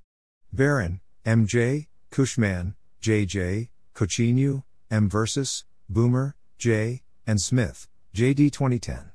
Metacognition in Non-Humans, Methodological and Theoretical Issues in Uncertainty Monitoring in A.F. Clydes and P. Misality, eds., Trends and Prospects in Metacognition Research, 21-35. Springer. Burns, G. 2017. What It's Like to Be a Dog, and Other Adventures in Animal Neuroscience. Basic Books. Berridge, K.C., and Kringelbach, M.L. 2013. Neuroscience of Affect, Brain Mechanisms of Pleasure and Displeasure. Current Opinion in Neurobiology, 23-3, 294-303. Vjekic, J., Zhivanovic, M., Purik, D., Oosterman, J.M., and Filipovic, S.R. 2018. Pain and Executive Functions, A Unique Relationship Between Stroop Task and Experimentally Induced Pain. Psychological Research, 82-3, 580-589. Visas, R., Travaglia, A., and Alberini, C.M. 2014. The Neurobiological Basis of Memory Formation, From Physiological Conditions to Psychopathology. Psychopathology, 47-6, 347-356. Bonanno, G.A., Gorin, L., and Quaffman, K.G. 2008. Sadness and Grief in J. Haviland Jones, L. Barrett, and M. Lewis, eds., Handbook of Emotions, 3rd edition, 797-806. Guilford Publications. Boulay, R., Quageber, M., Godzinska, E.J., and Lenore, a 1999. Social Isolation in Ants, Evidence of Its Impact on Survivorship and Behavior in Camponotus Felahymenoptera, Formicidae. Sociobiology, 33-2, 111-124. Breed, M.D. 1983. Correlations between aggressiveness and corpora lata volume, social isolation, age and dietary protein in worker honeybees. And Sex Socio, 34, 482-495. Briefer, E.F. 2018. Vocal Contagion of Emotions in Non-Human Animals. Proceedings of the Royal Society B, Biological Sciences, 285 1873, 20,172,783. Broom, D.M. 2007. Cognitive Ability and Sentience, Which Aquatic Animals Should Be Protected? Diseases of Aquatic Organisms, 75-2, 99-108. Brouwer, H., and van der Dagel, W. 2020. All Animals Are Equal, but Some More Than Others? Journal of Moral Philosophy, 17-3, 342-357. Browning, H. 2019. If I Could Talk to the Animals, Measuring Subjective Animal Welfare. PhD dissertation. Bruni, L. 2010. The Happiness of Sociality. Economics in Eudaimonia, A Necessary Encounter. Rationality and Society, 22-4, 383-406. Butler, R.K., and Finn, D.P. 2009. Stress-Induced Analgesia. Progress in Neurobiology, 88-3, 184-202. Kassert, L.C. 2020. The Function of Pain. Australasian Journal of Philosophy, 1-15. Chan, S.C., Chan, C.C., Kwan, I.S., Ting, K.H., and Chui, T.Y. 2012. Orienting Attention Modulates Pain Perception, an ERP Study. PLOS 1-76, E40215. Cheek, L.G., and Clayton, N.S. 2010. Mental Time Travel in Animals. Wiley Interdisciplinary Reviews, Cognitive Science, 1-6, 915-930. Clement, G. 2013. Animals and Moral Agency, The Recent Debate and Its Implications. Journal of Animal Ethics, 3-1, 1-14. Coghill, R.C., McAfee, J.G., and Yen, Y.F. 2003. Neural Correlates of Interindividual Differences in the Subjective Experience of Pain. Proceedings of the National Academy of Sciences, 114, 8538-8542. Corder, G., Hananu, B., Gru, B.F., Wang, D., Schnitzer, M.J. and Scherer, G. 2019. An amygdalar neural ensemble that encodes the unpleasantness of pain. Science, 363 6424, 276-281. Corns, J. 2016. Pain Eliminativism, Scientific and Traditional. Synthese, 193 9, 2949-2971. Cohen, R., Stasiowska, M.K., Laycock, H., and Bandel, C. 2015. Assessing Pain Objectively, the Use of Physiological Markers. Anesthesia, 77, 828-847. Cutter, B. 2017. Pain and Representation in J. Corns, ed., The Routledge Handbook of Philosophy of Pain, 29-39. Routledge. Cutter, V. and Ty, M. 2011. Tracking Representationalism and the Painfulness of Pain. Philosophical Issues, 21, 90-109. Zachs, T.J., and Hines, J. 2015.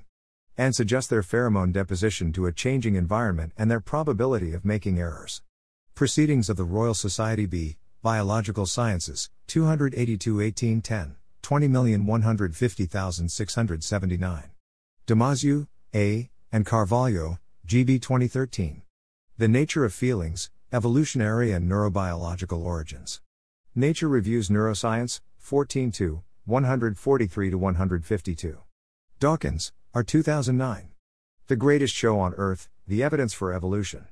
Simon & Schuster. DeWalt, F.B. 1999. Anthropomorphism and Anthropogenial, Consistency in Our Thinking About Humans and Other Animals.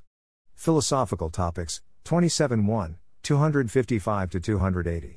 DeWalt, F.B. 2011. What is an Animal Emotion? Annals of the New York Academy of Sciences, 1224-1, 191-206. Dobromilskij, P., Flecknell, P.A., Lascelles, B.D., Livingston, A., Taylor, P., and Waterman-Pearson, A. 2000. Pain Assessment in P. Flecknell and A. Waterman-Pearson, eds. Pain Management in Animals, 53-79. W. B. Saunders. Dolan, P., and Metcalf, R. 2012. Valuing Health, A Brief Report on Subjective Well-Being versus Preferences. Medical Decision Making, 32-4, 578-582. Dreschel, Anna 2010. The Effects of Fear and Anxiety on Health and Lifespan in Pet Dogs. Applied Animal Behavior Science, 125 3-4, 157-162. Edgar, J., Held, S., Paul, E., Peterson, I., Price, RIA, and Nicole, C. 2015. Social Buffering in a Bird. Animal Behavior, 105, 11-19. Eisenstein, E. M., Carlson, A. D., and Harris, J. T. 1997. A Ganglionic Model of Learned Helplessness.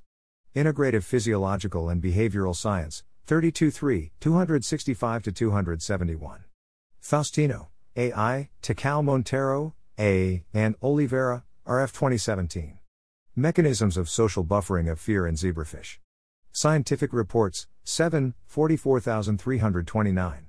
Finley, B.L. 2019. The Neuroscience of Vision and Pain, Evolution of Two Disciplines. Philosophical Transactions of the Royal Society B, 374 1785, 20,190,292. Finley, B.L., and Sayal, S. 2014. The Pain of Altruism. Trends in Cognitive Sciences, 1812, 615-617. Phone, K.C., and Porcus, M. vs. 2008. Behavioral and Neurochemical Effects of Post-Weaning Social Isolation in Rodents, Relevance to Developmental Neuropsychiatric Disorders. Neuroscience and Biobehavioral Reviews, 32-6, 1087-1102. Fossat, P., Bakakazanave, J., de Dierodier, P., Delbecq, J.P., and Katteert, D. 2014. Anxiety-like behavior in crayfish is controlled by serotonin. Science, 344 6189, 1293-1297. Furman, A. J., Meeker, T.J., Ryachel, J.C., U. S., Mutulingam, J., Prokorenko, M., and Seminowikes, Dia 2018.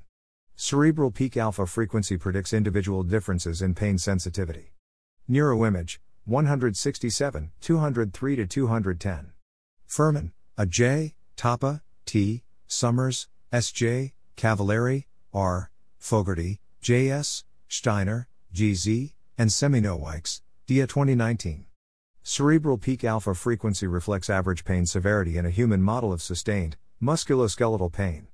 Journal of Neurophysiology, 122 4, 1784-1793.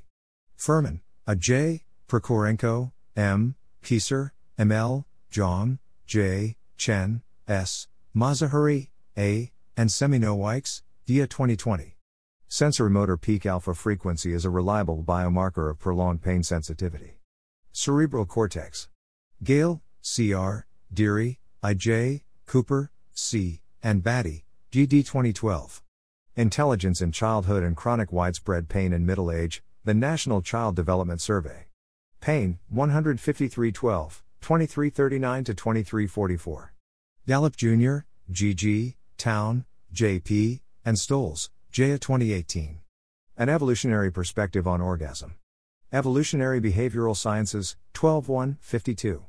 Gibson, W.T., Gonzalez, C.R., Fernandez, C., Ramasamy, L., Tabachnik, T., Du, R.R., and Anderson, D.J. 2015. Behavioral responses to a repetitive visual threat stimulus express a persistent state of defensive arousal in Drosophila. Current Biology, 2511, 1401-1415. Ginsberg, S., and Yablonka, E. 2019. The Evolution of the Sensitive Soul, Learning and the Origins of Consciousness. MIT Press. Graham, C., Aguera, L., and Laura, E. 2011. Which health conditions cause the most unhappiness? Health Economics, 2012, 1431-1447. Tjurmstad, M.J., Fayers, P.M., Haugen, D.F., Karaseni, A., Hanks, G.W., Loge, J.H., and European Palliative Care Research Collaborative, Epkirk. 2011.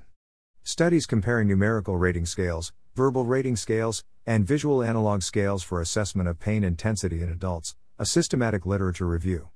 Journal of Pain and Symptom Management, 41-6, 1073-1093.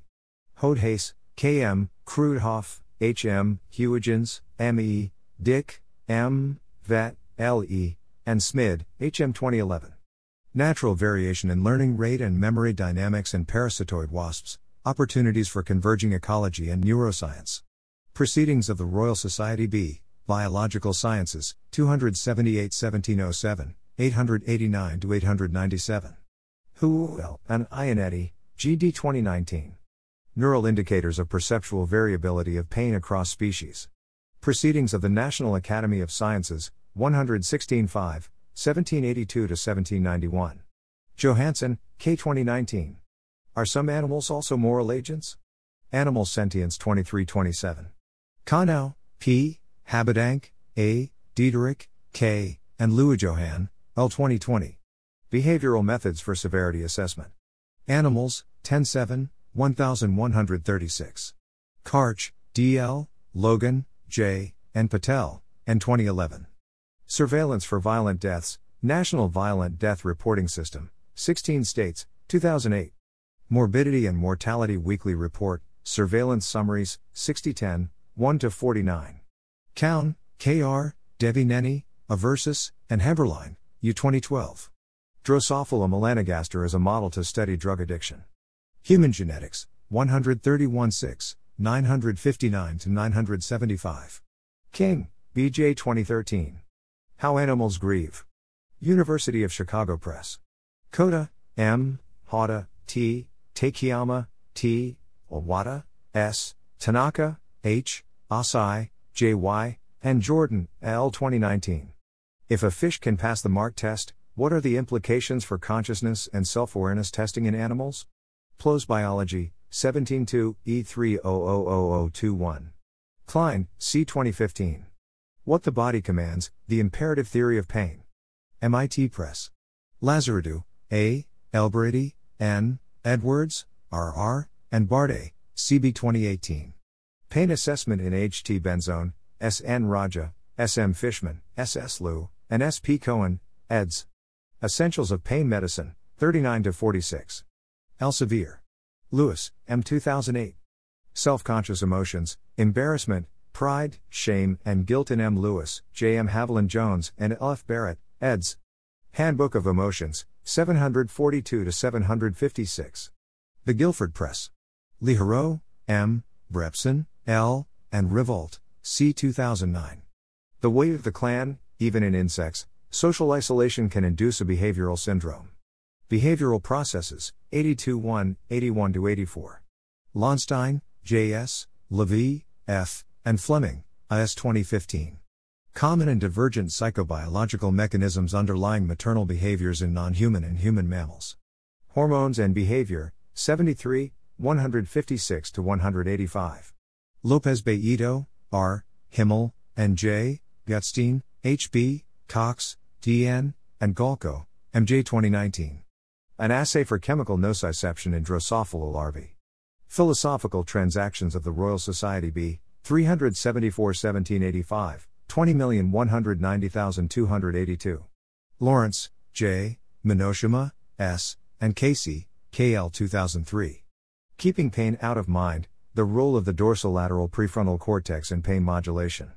Brain, 126-5, 1079-1091. Lucas, R. and Diener, E. 2008. Subjective Well-Being in J. Haviland Jones, L. Barrett, and M. Lewis, eds. Handbook of Emotions, 3rd edition, 471-484. Guilford Publications. Lustig, C. 1, Kozak, R., Sartor, M., Young, J. W., and Robbins, T. W. 2013. Contrix Final Animal Model Task Selection, Control of Attention.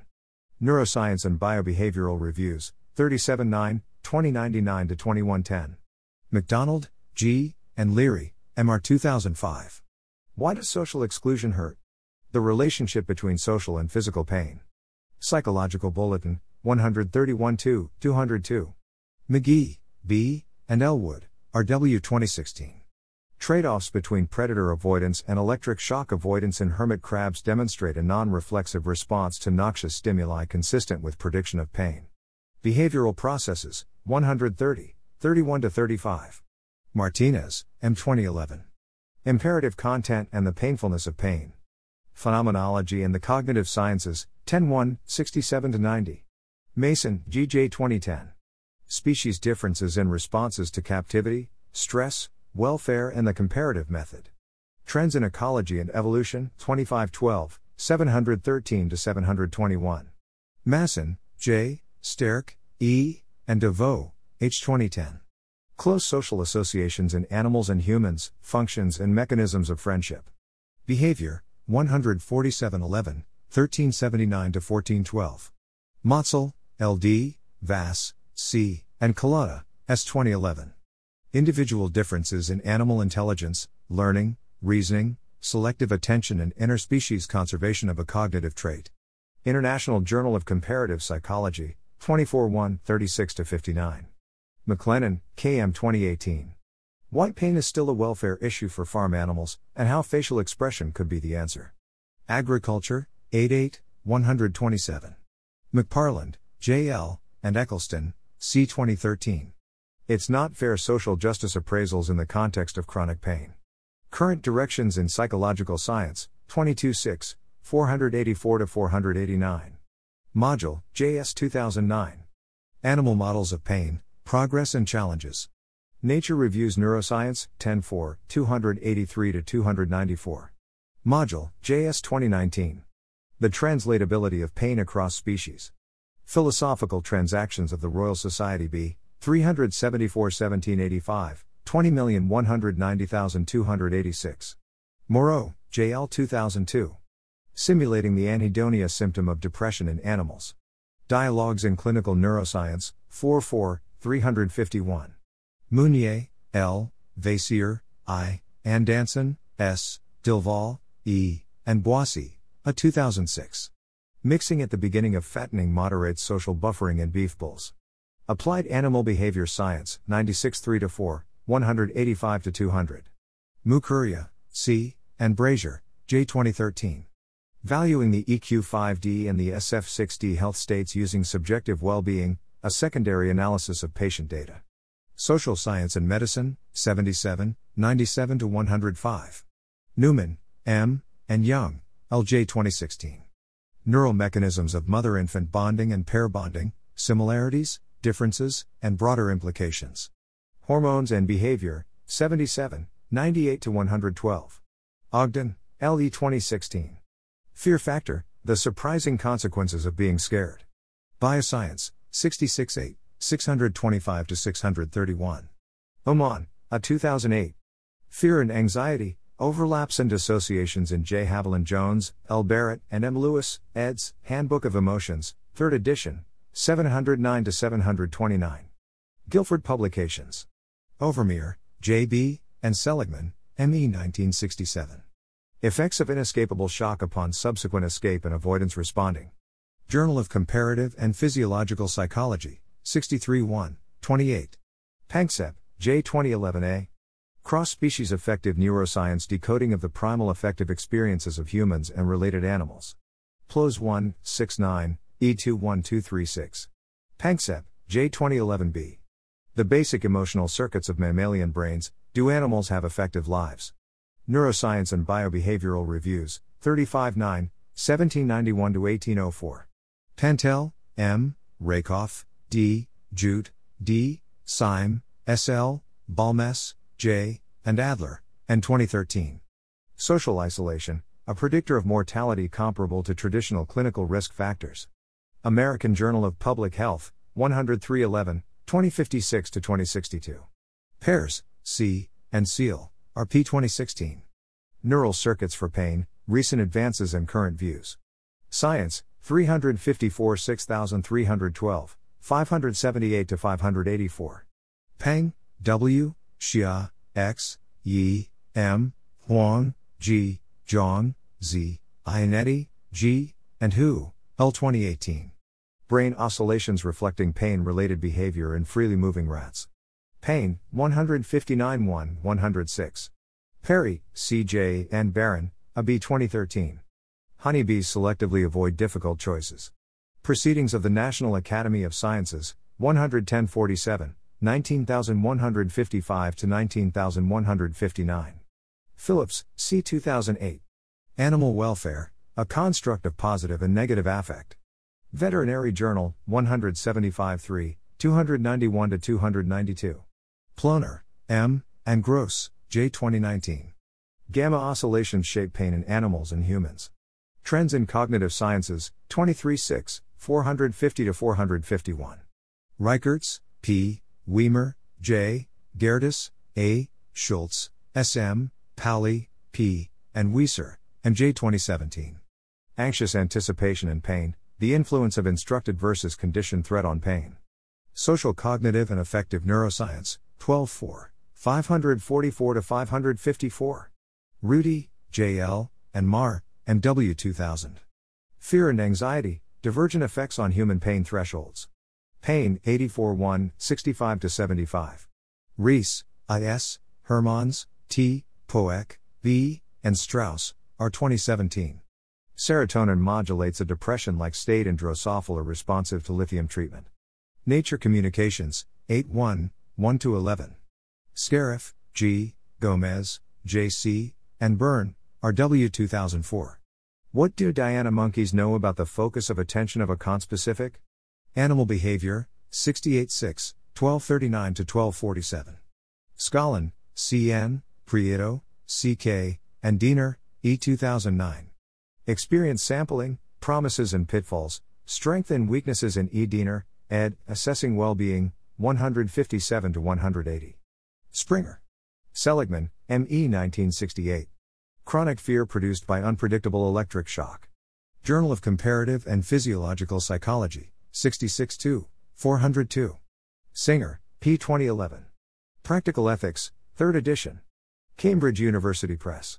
Sneddon, L.U. 2019. Evolution of Nociception and Pain, Evidence from Fish Models. Philosophical Transactions of the Royal Society B, 374 1785, 20,190,290. Sneddon, L.U., Elwood, R.W., Adamo, S.A., and Leach, M.C. 2014. Defining and Assessing Animal Pain. Animal Behavior, 97, 201-212. Sober, E. 2005. Comparative Psychology Meets Evolutionary Biology, Morgan's Canon and Cladistic Parsimony and Daston L. and Mittman G. eds., Thinking with Animals, New Perspectives on Anthropomorphism, 85-99. Columbia University Press. Stasiak, K.L., Moll, D.O.N., French, E., Hellier, P.W., and Vanwood, S. 2003. Species-Specific Assessment of Pain in Laboratory Animals. Journal of the American Association for Laboratory Animal Science, 42-4, 13-20. Stearns, S.C. 2012. Evolutionary Medicine, Its Scope, Interest and Potential. Proceedings of the Royal Society B, Biological Sciences, 279 1746, 4305-4321. Steinkopf, L. 2016. An Evolutionary Perspective on Pain Communication. Evolutionary Psychology, 14-2, 1,474,704,916,653,964. Sufka, K.J. and Hughes, R. in 1991. Differential Effects of Handling on Isolation-Induced Vocalizations, Hypoalgesia, and Hyperthermia in Domestic Fowl. Physiology and Behavior, 51, 129-133. Tan, L.L., Oswald, M.J., Heinel, C., Romero, O.R., Kashalia, S.K., Monier, H., and Kuhner, R. 2019. Gamma oscillations in somatosensory cortex recruit prefrontal and descending serotonergic pathways in aversion and nociception. Nature Communications, 10-1, 1-17. Tai, M. 1995.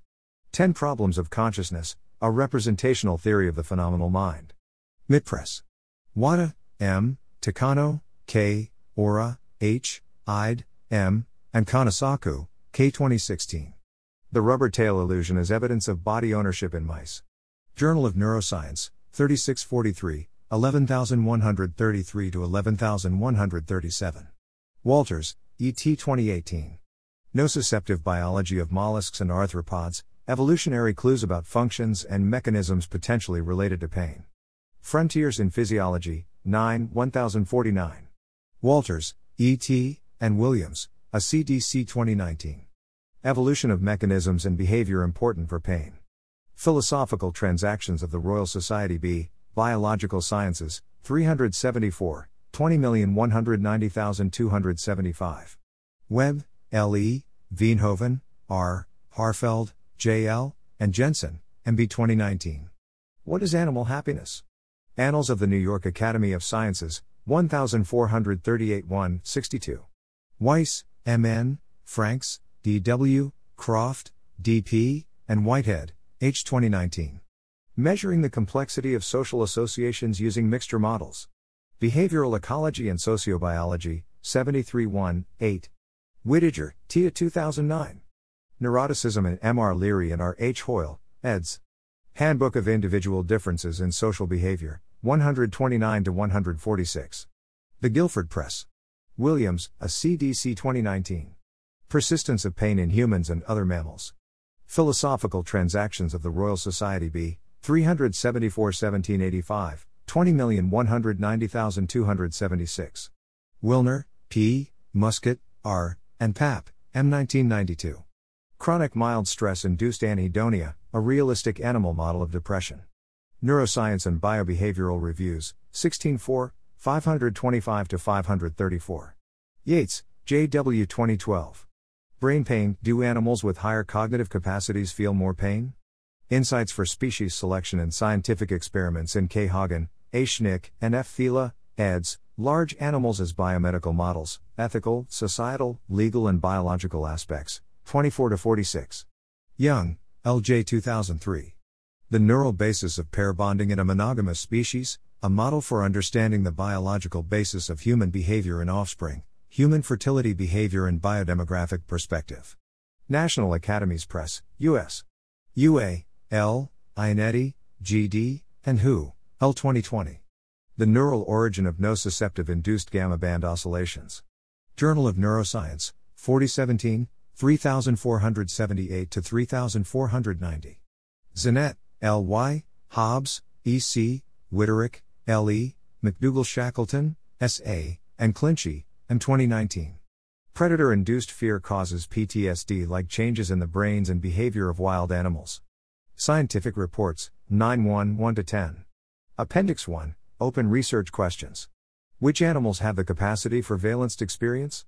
Is valence incomparably multidimensional, or is a unidimensional analysis of valence appropriate?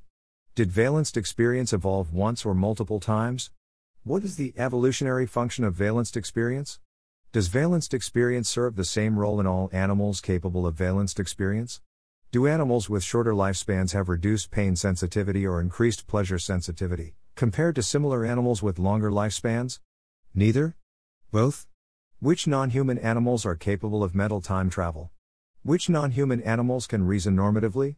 Which influences learning more, the strength of the stimulus-reward or the statistical regularity of the stimulus-reward pattern? Are intensely pleasurable experiences as distracting as intensely painful experiences? If not, why not? Can we quantify level of distraction and use it to estimate the intensity of a valenced experience? Is it a contingent empirical fact that intense experiences are distracting, or is intensity partly constituted by its grip on the subject's attention? What are the neurobiological constraints, if any, that impose a limit on the maximum intensity of a valenced experience? How large is the typical gap between an animal's characteristic intensity range of experience and an animal's possible intensity range of experience? How do nociceptive thresholds differ across species, and what drives this variation? Are pleasures judged to be undeserved perceived to be less intense than comparable pleasures either judged to be deserved or lacking in normative evaluation altogether? Are pains judged to be endured for good reason perceived as less intense than pains that are not so judged? Under what conditions, if any, does stress or anxiety increase pain sensitivity? Does focusing on a pleasure increase the intensity of the pleasure? How does the anticipation of a pain pleasure influence the intensity of the pain pleasure? How does the pain behavior of prey animals differ in the presence versus the absence of their predators? Is there a corresponding neurobiological difference? How does the pain behavior of prey species compare to similar non-prey species? Is there a corresponding neurobiological difference? Which non-human animals are capable of deliberately redirecting their focus and attention? When someone learns to live with chronic pain that is initially debilitating, does the person experience a reduction in pain, or is the pain experience the same, the person just learns to cope with it? 122. How asymmetrical are intensity ranges?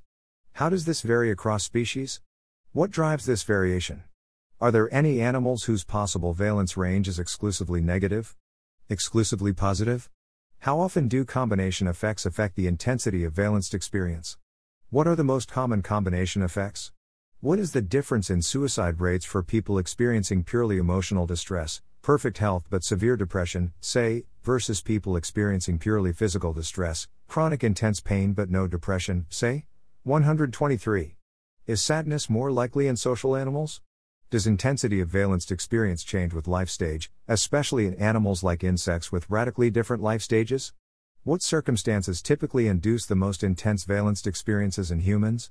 Which non-human animals, if any, are capable of directly communicating the nature of their inner experiences to us? Thanks for listening. To help us out with the Nonlinear Library or to learn more, please visit nonlinear.org.